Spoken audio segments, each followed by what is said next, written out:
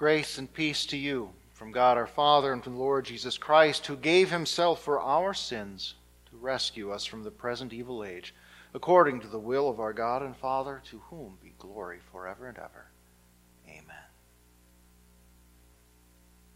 The Word of God for our meditation this evening is found in the Old Testament book of the prophet Joel, chapter 2, verses 12 and 13. Even now, declares the Lord, return to me with all your heart, with fasting and weeping and mourning. Rend your heart and not your garments. Return to the Lord your God, for he is gracious and compassionate, slow to anger and abounding in love, and he relents from sending calamity. This is the word of the Lord. Dear friends in Christ, you will have noticed, I hope, that tonight's theme talks about straying sinners. Think for a moment about the parable Jesus told in our gospel. Which of those two men was a straying sinner?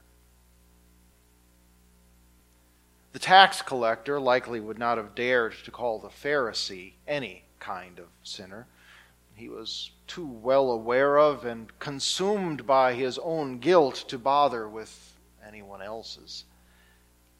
But the Pharisee surely would have had no problem talking not only about the tax collector's many sins, but also about how far that man had strayed from the path of righteousness that, as a Jew, he should have been following. In particular, of course, the path that Pharisee felt so confident he followed so well. But what did Jesus think and want us to understand? Christ certainly did not deny that the tax collector was a sinner, or downplay the seriousness or the number of his sins. But at the same time, he did not praise the Pharisee or declare him free of sin. Instead, he spoke of both of them as needing to be justified, needing to be declared not guilty of sin. And only the tax collector went home with what he needed. So the Pharisee had strayed from righteousness and into sin, just as the other man had. But was it as far, as bad? That's the challenge for us when we start talking about sinners who stray. Do we distinguish between regular and straying sinners? How far does one have to go, and how bad must the things you do be before making mistakes turns into straying? Can you be a believer and still stray? Or should we leave that term for those who have left the faith, or what? That's the challenge. The danger is that none of us tend to think or want to think of ourselves as straying. When we disobey God, when we break a commandment, we like to call it just a bad or maybe just an unfortunate choice, or a matter of weakness, or an accident, or just a little step away from our normal perfection. But the law of God doesn't do shades or gradations. There is the holiness that is living according to his perfect will, and there is the sin that is rejection of God's will in favor of your own. So we don't get to classify ourselves as some sort of less seriously sinning sinners in comparison to more seriously sinning sinners. In fact, the whole idea of ranking sinners is pretty much only our thing and not at all God's. Sinners are people who sin. People who sin are sinners. And every sinner, by his or her sin, has strayed away from our all-holy Creator and Lord. Which means that we all people, have a problem. How did Isaiah put it in our first reading? Guilty deeds, rebellion, and treachery against the Lord.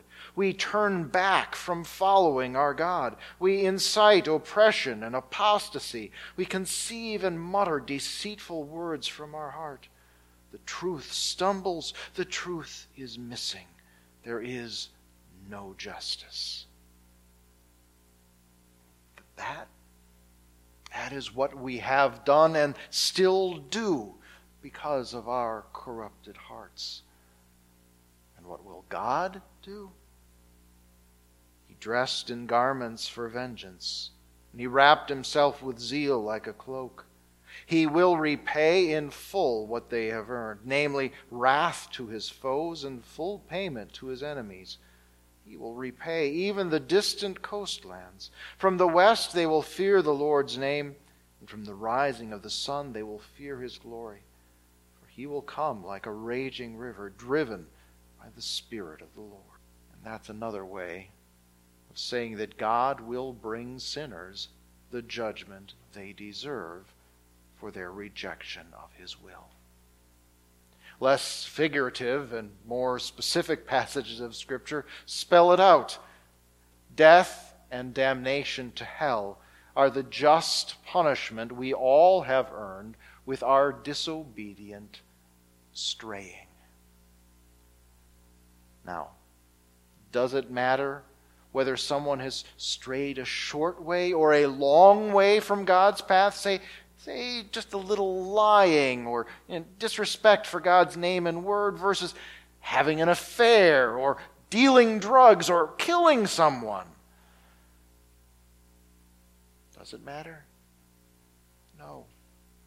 As James tells us, whoever keeps the whole law and yet stumbles at just one point is guilty of breaking all of it. God does not grade on any kind of curve. Sin is sin. So what should sinners do? There's the Pharisees' approach. Load up on good works, demand God's approval, compare yourself to others, convenient robbers, evildoers, and tax collectors. Or maybe you can do something to show God how sincerely sorry you are, like ripping your garments, or something you might do to try to demonstrate how sincerely you intend tomorrow to be a better person. But none of those things, nothing, actually removes the sin that we deserve to be punished for. And all that remains then is to be afraid of God and his judgment. So with all his words condemning us for our sins, the truth of those condemnations, does God want us then to just be terrified? Then to just give up and give in and live without hope of anything better than what we have right now? Without any hope of avoiding what's in store? Not at all.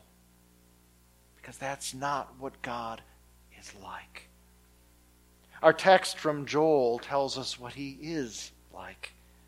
He is gracious and compassionate, slow to anger and abounding in love, and he relents from sending calamity.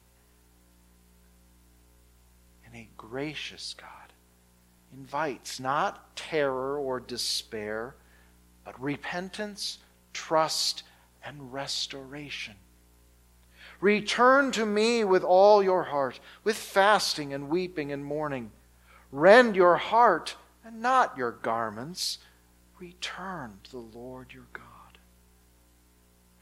Return from your straying. because God welcomes repentant sinners like the tax collector.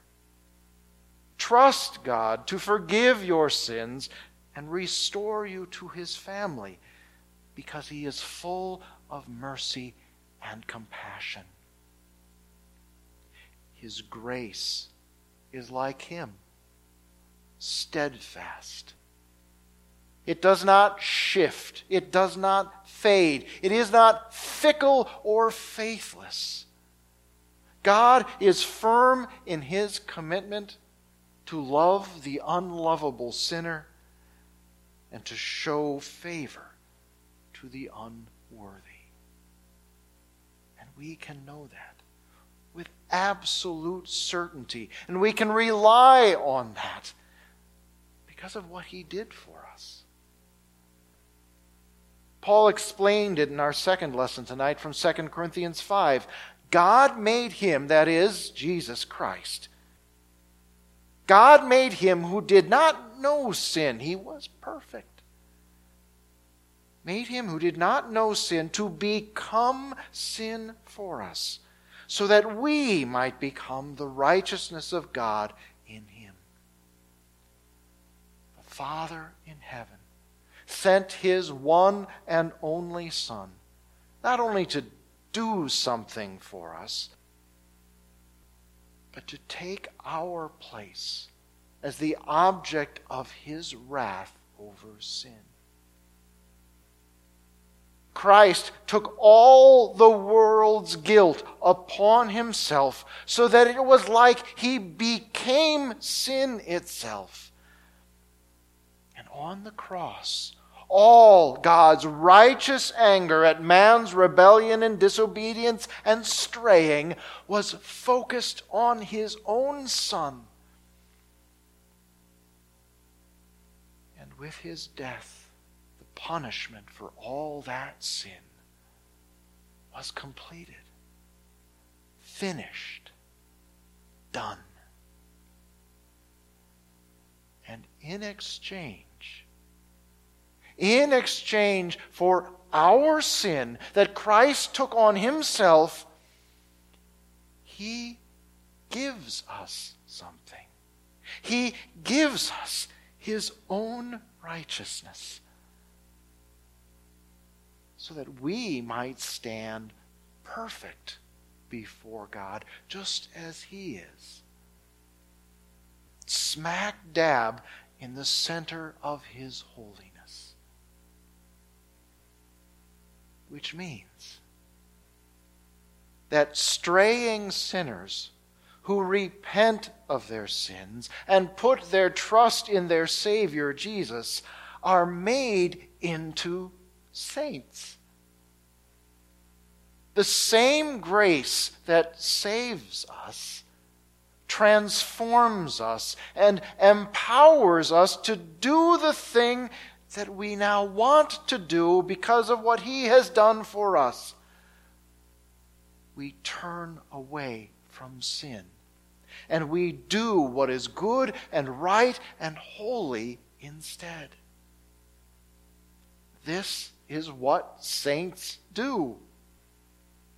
We want to please God, and His steadfast grace enables us to be steadfast in doing just that. So listen and heed God's great and gracious invitation, not just on Ash Wednesday, but every day. The command, repent, is found many times in the Bible. But all of those commands to repent are matched with, overmatched by the many times His message to us is all about grace and the gospel of Jesus Christ. The message that is the assurance that God is ready and eager to forgive and restore. There's Well, we had it tonight. In our reading from Isaiah, the Lord declares, a Redeemer will come for Zion and for those who turn from rebellion. In our reading from 2 Corinthians, Paul urges us not to receive God's grace in vain and encourages those who are not yet reconciled to God. Look, now is the favorable time. See, now is the day of salvation. In our gospel, Jesus himself assures us that even a sinner, like a reviled tax collector, will go home justified and at peace with the Lord when he humbles himself with repentance and calls and counts on God's mercy. And there's also the parable of the prodigal, where we see the father waiting steadfastly, eager to welcome home his straying son with love and restoration. And there is Jesus on the cross, promising a trusting criminal a place in paradise and asking his Father to forgive the very people who crucified him. We have a gracious and merciful God who invites all sinners to return to him with all their heart. So he stands there waiting for you, for me. He stands there steadfast with his grace, ready to forgive every sin of every kind of straying sinner. You, me, your criminal cousin, your immoral aunt, your faithless friend, your nihilist neighbor, your craven co-worker, everyone. Consider your sin honestly, with humility, without reservation. And then rend your heart. Return to the Lord. For he is gracious and compassionate, slow to anger and abounding in love, and he relents from sending calamity. Now is the day of salvation. Amen. And the God of all grace, who called you to his eternal glory in Christ, after you have suffered a little while, will himself restore you and make you strong, firm, and steadfast. To him be the power forever and ever.